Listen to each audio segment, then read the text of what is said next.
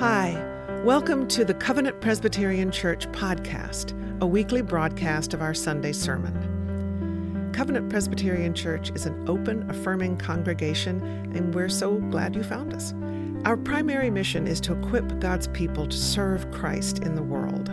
In our weekly messages, we hope that you'll find inspiration, encouragement, and even challenge for your faith journey. Please listen with us now. Wow, that's a tricky passage for my first Sunday, right? And Stewardship Dedication Sunday, no less. We get the end of times.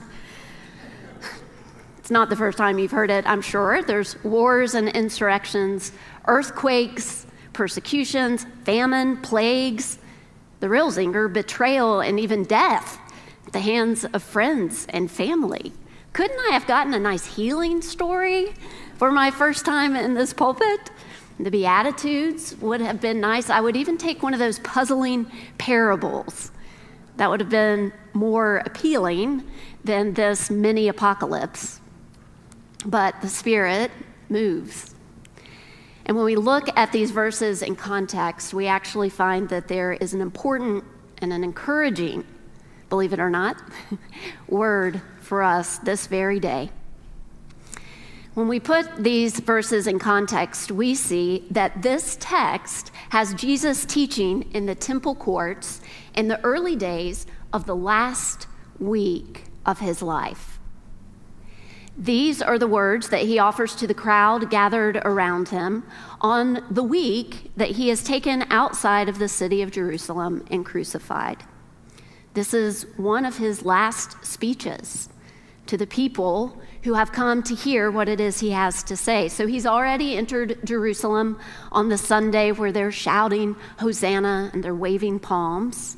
And soon he'll move with his close group of disciples through the dark streets of Jerusalem to that upper room for that Last Supper. But now we hear other words. It's a very important time in this quite momentous, to say the least, week. And while we spend a lot of time on his Last Supper words, every time we celebrate communion, we hear what he said with his disciples at that Last Supper. Now we are invited by the wild ways of the lectionary to consider what it is he has to say in one of these last lectures, in one of these last speeches. So I'll read again just the opening and hear again these words from Scripture, knowing this is the context and what Jesus chooses to say. So Jesus was teaching the people in the temple and proclaiming the good news. And when some were speaking about the temple, how it was adorned with beautiful stones and gifts dedicated to God, Jesus said to them, "As for these things that you see, the days will come when not one stone will be left upon another. All will be thrown down." Now that temple that the crowd was admiring and that Jesus was predicting the destruction of, that temple was Herod's temple, and it was magnificent. We see a glimpse of it on the front of the order of service today. It was an architectural wonder, a masterpiece, and it was begun by King Herod in 18 BCE, so before Jesus' time. And while the main footprint apparently was completed in just 18 months, so there must have been no supply chain disruption, the work on the outer courts and all of the decorations, that continued throughout Jesus' lifetime, and actually into the reigns of several kings that we call Herod. But by its completion, that construction saw the Temple Mount doubled in size, with large colonnades and porches decorated in the finest materials. And this is the place where we find Jesus today.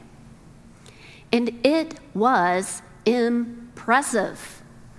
So, of course, these people who had gathered from far and wide to hear a little bit from this Messiah, of course, these crowds take a moment to spend some time admiring this view. But Scripture tells us that almost as soon as the words are out of their mouths, how beautiful this space is. Jesus delivers this news, that it will not stand. This incredible, formidable, meaningful building that so much has gone into, that it will be completely destroyed. Now, Herod's temple wasn't just a pretty place for the priests to be. It was the center of commerce, religious life. It was a place for healing and teaching, too. And Jesus says that temple will come down. To quote, in red letters, "Not one stone will be left on stone. All will be thrown down." So, of course, the lines that come next are people's questions. Why? How? When? When we put this text even more in its context, we can see that the stories about this great building, the temple, were just starting. If we back up just 4 verses to the start of this chapter, you'll hear a story that's actually going to sound really familiar to you and might even be a great passage for Dedication Sunday. But it gives us more information about what it is that Jesus chooses to say when he just has 1 week left to live. It's a familiar story, and here it is now. Jesus was teaching the people in the temple and proclaiming the good news, and Jesus looked up, and he saw rich people putting their gifts into the treasury. And he also saw a poor widow put in 2 small copper coins. And Jesus said, "Truly I tell you, this poor widow has put in more than all of them. For all of them have contributed out of their abundance, but she, out of her poverty, has put in all she had to live on." You know that story, right? But did you know it happened right here? So the next line is, "And when some were speaking about the temple, how it was adorned with beautiful stones, and these gifts dedicated to God, Jesus said to them, 'As for these things that you see, the days will come when not one stone will be left upon another, when all will be thrown down.'" No wonder these people had questions. I think personally they were a little easygoing on Jesus. Of course they say why, of course they say when, but why didn't they say, "Why didn't you tell that widow woman who you said was just putting in her whole life's worth that this was not a sound investment, that this structure was going to collapse, that she was giving to a doomed cause all she had to live on"? Why didn't you speak up to the people who were rich? That maybe there was something more they could do with their money. Redirect that capital to a more secure project or an impactful investment. They say, "Why, Jesus?" They say, "When?" It's actually in response to their questions after this prediction that the temple will fall that Jesus offers those more disturbing parts of the text that I read today. It's after he tells about the fall of the temple that he turns to the end of things.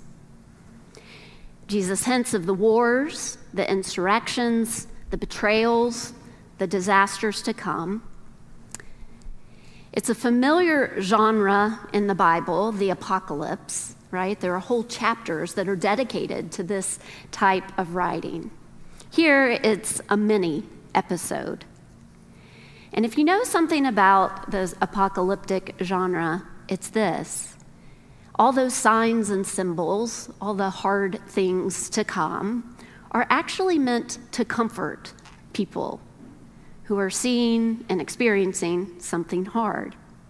It's not meant to disturb them. It's meant as a comfort. The stark description tries to convey this message, this good news, that despite appearances to the contrary, God is in charge of the world. So after Jesus lets loose this news that the temple will fall, and we know that on this week, the disciples will learn that their Messiah will die. It's after this big news that God reminds them that God is with them, that their worship, their discipleship is worthy. The last lines of this passage are, by your endurance, you will gain your souls. But all the rest of it, the temple, your friends, your family, your nation, your security, all the rest of it, not a stone will be left on stone. No wonder they had questions. What interesting last words. There's a popular series called TheoEd Talks, in which speakers in the church and the academy are invited to give the talk of their lives in 20 minutes or less. If you haven't heard of these before, I encourage you to go to theoed.com. There's a long list of really wonderful speakers who offer these last lecture ideas. And certainly that is a big assignment. To give the talk of your life cannot be an easy thing to do. It's their most important stories, right? It's the thing that they want to convey, their most moving ideas. It's more or less the last lecture they would give if, say, they were entering Jerusalem for the last time. And one of my favorite talks, I go back to it time and time again. The podcast is on repeat. One of my favorite talks is by a professor who lives not far from us. He's at Emory Candler School of Theology, named Ted Smith. He's a Presbyterian. Maybe you have met him in our Presbyterian world. And his talk is called Reckless Love, Living for Things That Die. He describes his life growing up as a Midwesterner adolescent, trying to do the right thing with his blue blazer and his personal motto, which is his guiding principle, and is this: give all of yourself to something greater than yourself. Give all of yourself to something greater than yourself. And in the talk, he begins to unpack this philosophy. And he says that he, and that we want to give all of ourselves to causes or institutions. Even this is how we approach our families, our children. We want to give all of ourselves to things that are greater than ourselves because we have this idea that the greater thing will give back to us, but also, importantly, we have this idea that these things will help us live on, that they will offer us a taste of immortality, even after we die. Give all of ourselves to something greater than ourselves. And no doubt, the people who were appreciating the temple and were contributing to it and admiring it felt that way too. They were investing in this strong religious, political, social institution. The temple in Jerusalem was the center of commerce and faith, of teaching and healing. Give me that capital campaign any day. But then Jesus goes and says, it will all pass away. This temple will fall. And that is not going to look good on the brochure. Well, we know Jesus is right. The temple does fall. And it's not the first time. But this temple, Herod's temple, Romans invade Jerusalem, and it's just 10 years after the finishing touches have been put on the building and the project is complete. And the armies do surround the city, and war is on the horizon, and they take the temple down piece by piece. And in fact, one of the things that stuck in my mind is that the reason we know about the lavish furnishings in the temple is because they were paraded around on wagons in the triumphal procession back home in Rome as the plunders of war. So in Jesus' last speech, he says, the temple will fall. And we know it does. And many interpreters, and John's gospel makes explicit that this temple Jesus talks about is his body too, right? This is his last week alive. He is headed toward the cross. This is his last time in this form, in this way, with his disciples. So we know that. We know the temple falls. We know that Jesus does too. We know that people we love die.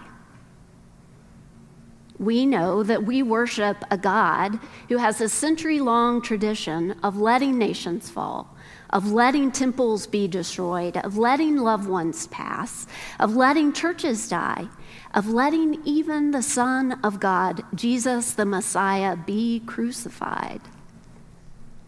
So of course we ask why. But Ted Smith, in his talk, he begins to give us a sense of the answer. He unpacks what it is that God is doing with us here, what it is that Jesus is doing when in one of his last lectures, he turns the people admiring the beauty and wonder of the temple to the destruction that will come. He says this, when we love mortal things, we love like God loves, right? He calls it reckless love, and it's using the OED, the Old English Dictionary definition of the word reckless. Reckless love is love without reck. It is without reckoning, without calculating the costs of benefits. It's without investing, with concern about the return. Don't we know that God's love for us must be reckless? And when we love mortal things, we love like God loves. It frees us up. It sets us free, this love without reckoning, so that we aren't trying to extend our lives and achieve immortality or get a certain goal. Instead, we love. And it has meaning, not in that it lasts forever, but the meaning is that we are joining with the work and will of God in the world. And with that, we experience a sense of the infinite, a sense of the eternal, the love of God has for us.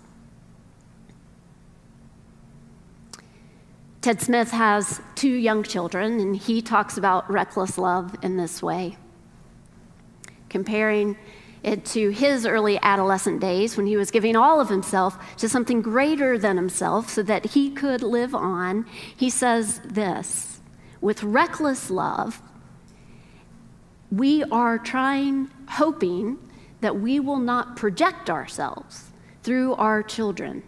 Instead, we just love these kids, right? As the beautiful mixed bags of mortality that they are, that we are. In reckless love, we can love people who will betray us. In reckless love, we love people who will die. Love of God is reckless love. When we love mortal things, we love like God loves. And now I know I'm sounding a little apocalyptic too. But may it be a comfort. May it be a comfort. The meaning and the dignity of our love does not depend on what we are investing in, lasting beyond our lifetime. The meaning and dignity arrives when we are aligned with the will and the work of God in this world. When we are blessed to know the infinite love of God for us in Christ Jesus.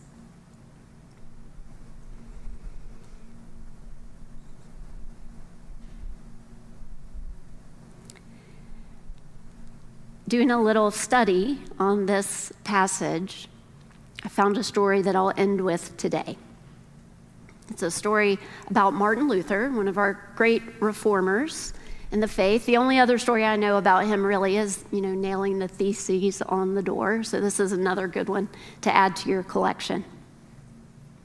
This is a story where someone asks Martin Luther, what would he do if he knew the temple would fall tomorrow?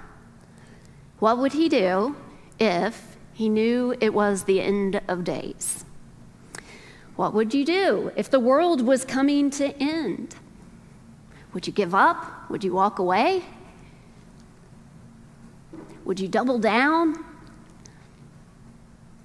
And this is what he has to say. He says, if tomorrow is the day of judgment, then today I will work away. Today I will plant. If tomorrow is the day of judgment, then today I want to plant. May it be so that we live as those who are invited to love without reckoning for each other, in our lives, and for the world. And to God be the glory, time without end. Amen. Thanks for listening to the Covenant Presbyterian Church podcast.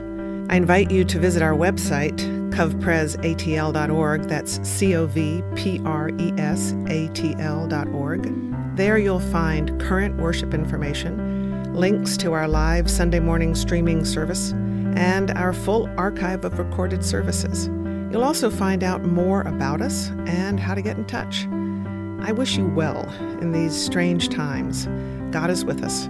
Grace and peace to you.